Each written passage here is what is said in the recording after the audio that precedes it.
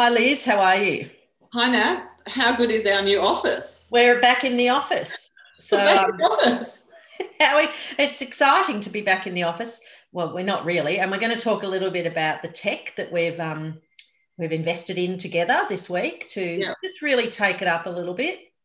yeah, And really, we've jumped a few steps up this week, I think. it might be because kids went back to school. Yeah, We had some time to think beyond just getting out of bed and surviving. yeah, So homeschooling is over for most of us. yes, yeah. So, um, so Lisa, I'll get you to talk about the tech, and then I'm going to talk a little bit about some interesting things we've been doing with some RTOs and TAFEs. It's just a new way of thinking, and I just wanted to sort of share with you what Yeah. we've been doing with them. Okay, terrific. So I'm actually going to demonstrate our. So if you're listening on the podcast, I'll give a little running cricket style commentary. But this is a green screen, and these are about $300. So it literally just pulls up. So I'm in my study. I was just saying to Nat, I actually have quite a good background, but not everyone does. Or you can just do this, Liz. I'll show you what you can do. I'm just going to remove back to none. That's what it looks like. That's the physical. We've got physical green screens together. Physical green screens. And it really, the one we got is just so easy to put up. And then I've just overlaid the image on top. In Zoom, it is just upload an image, click plus, and it will be added to your green screen. So the beauty of this is a consistency of image, I guess, for us as a business. So all of a sudden, the background almost becomes irrelevant. I'm not distracted by what's going in the background because it sort of neutralizes it, I guess, and gives us a consistent kind of image. So I feel really comfortable because it doesn't matter what my background looks like. I don't have to worry about the mess, people walking in and so on. And it's really quite close behind me as well. So this has been incredible. I've also just attached a Logitech webcam to the top of my screen, which I can't show you because it's filming me. But this has got an integrated microphone. I think it's got some sort of, yep, here we are. That's a version. I've got one almost like that. I think a similar setup. So it's got integrated microphone. It's got a really good HD camera, and it just literally plugs into my Mac. So no problems with setting it up at all. It took me 2 seconds.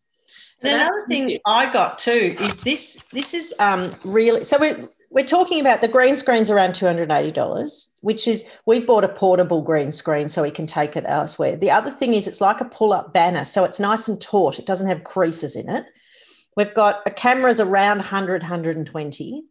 And then I bought this other thing, just so you know, this is a Jabra speaker. Of course, none of us are sponsored by any of this. It's just our findings. The great thing about this speaker is it's really, really clear, crystal sound for recording and listening without the headphones. But when it becomes that we might be back in an office or whatnot, if we both wanted to interview ourselves, that's going to be all of a sudden you've got a video conference tool. So those three things, great speaker, because if you're like me, I actually started getting earaches from the headsets all day. So, but my some computers sounds fantastic. Mine's not loud enough. So now I've amplified that through that. And then the camera takes everything. So the camera's high definition. So we can create high definition MP4 videos, and we've got good sound and we've got good backgrounds. Yeah. And I'm not sure if this is actually an on button or a feature of the camera, but I feel like there's a mini light on the Logitech camera. Now, do you know if that is lighting or not? Because I don't have any extra light, and I feel like it's totally fine for the purposes of this report. I don't know. The light to me just says it's on, but yeah, well, it's whatever. And also, I mean, if anyone's interested, next to the stop video icon on Zoom, if you click on the little arrow and you choose video settings, you can touch up your appearance, which who doesn't love that? So we've also worked that out. So we've gone up a notch, and it's just one of the things I also want to, it's off the back of, I posted on LinkedIn about 10 days ago, just a reminder that we're not all equal in the way we're having to deal with this. So lots of people I've been talking to, I might be in meetings and they'll have a policy that says, you've got to have your camera on. You can't be on mute. And being quite prescriptive on what you've got to do. And it's a couple of people I've noticed that's agitated them a bit or been quite stressed. And I actually asked a couple of people, and there was varying reasons why they weren't, ranging from 3 generations or 4 generations living in a 2-bedroom apartment, to one person I spoke to said they actually can't afford Wi-Fi. They're going to a coffee shop to use the Wi-Fi. And what I posted is, just remember we're in each other's homes. Everybody's doing the best we can. What is absolutely the most heartwarming thing for me, including the dog now. And there's Chloe, the dog. So we have puppies and all. And this is what I was saying, we're all doing the best we can in this world. What has been really heartwarming for me is I've had about 90,000 responses to that, and I'm just about to hit 4 million views. And that's really made me very excited about humanity. Obviously, that resonates, and it really shows that kindness does matter, and people genuinely want to engage in those sort of positive observations. And to me, that's really heartfelt. I feel really nice about that. So that's been a big thing. And I think not just that they want to be kind, but also the extent to which that's been a real stress for people.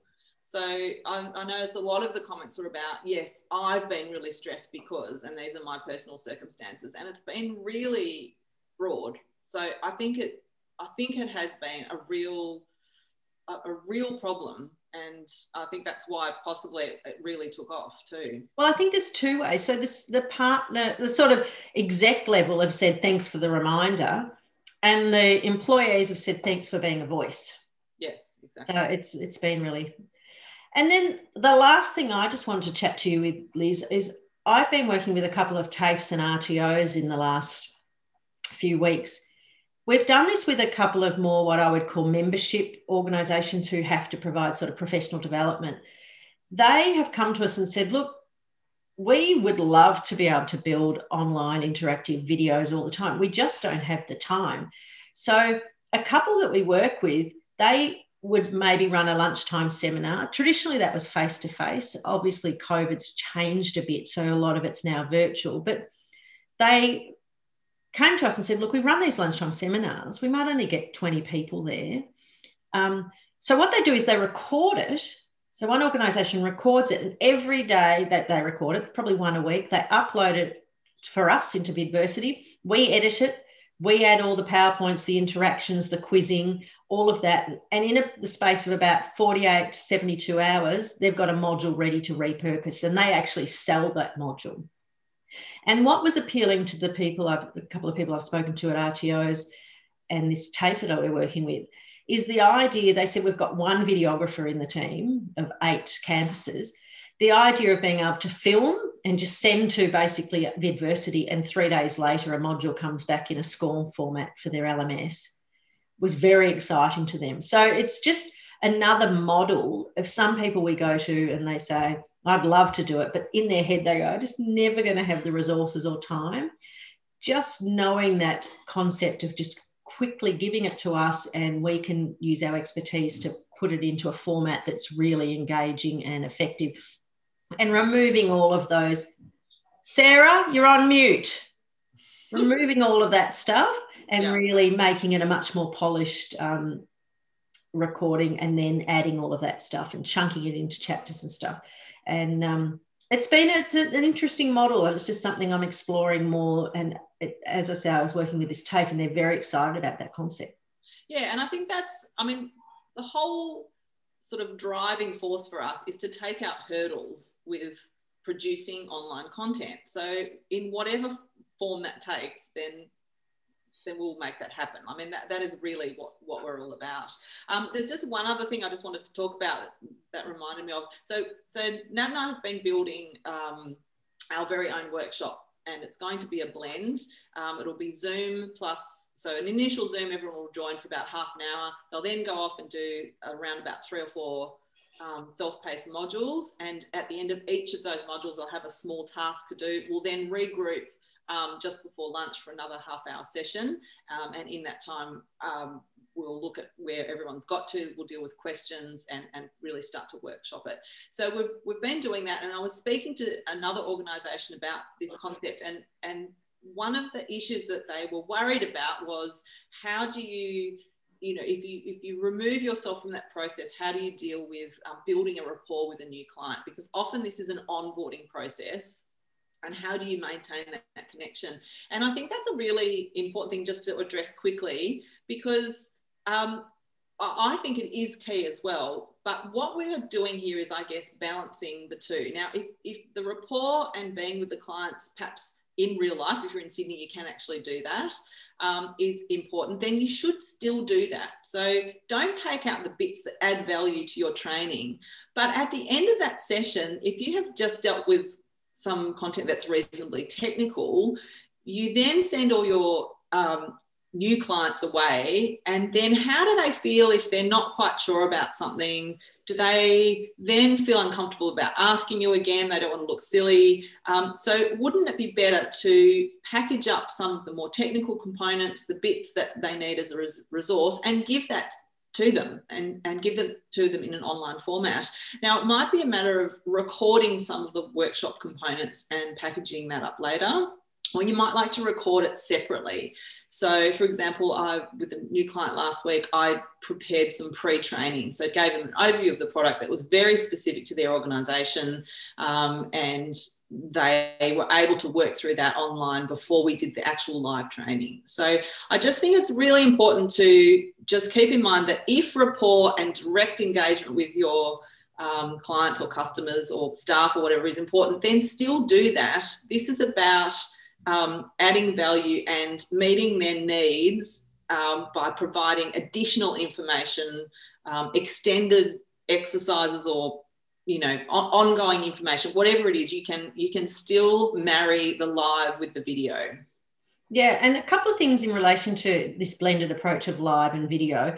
The live I hope we go into a world where we still keep live as a digital way for some offerings, because I think the accessibility to people who are part-time, geographically challenged, mightn't have been able to get to that training. I'm hoping that this explosion of digital learning makes education much more accessible.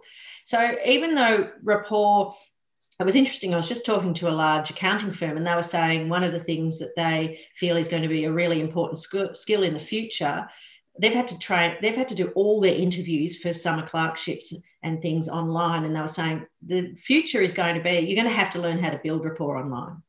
Yes. That's going to be the way we're going to move forward. So that blended approach is really important, to make sure there's a component that is interactive when you're talking to humans, but that ability to create resources that you can repurpose and not even just as the presenter, as the learner, to be able to tap in and go and get, so you say you've been to a day workshop and 6 weeks later you actually want to apply something, to have some resources that reinforce that learning is so powerful as a learner. Just because you went to the workshop doesn't mean you got it. No, and to be able to tap into that is really, really powerful stuff. So I think that I think we've all known blended is a really great way to do things. I think a lot of people were resistant because the building of the digital element was tough. COVID's changed that. So when we come out of COVID, I hope we go away with a skill set that says, I'm not always going to stick. I don't want to just get back into a classroom. I actually want to see the richness that I can build in different ways. Yeah, and permission to just have a go and provide information to people in a new way. So if that's sending them a video link, then great, have a go and see how they respond. I think it's about the information that you're delivering. Yeah, well, we've always said it's the content, not the mode. Yep, absolutely. All right. Well, one day I'll get to see you, Liz. I'm in Melbourne, still in lockdown. It's been a long time, but we're getting there. So yeah. Hopefully one day I will present to an audience again. But at the moment, being able to deliver training in another way has been really great. Yep. Okay. One day in front of the same green screen. In front of the same, side by side. Yeah. Yeah. Okay. All right. I'll see you next week. Have a good one. You too. Okay. Bye.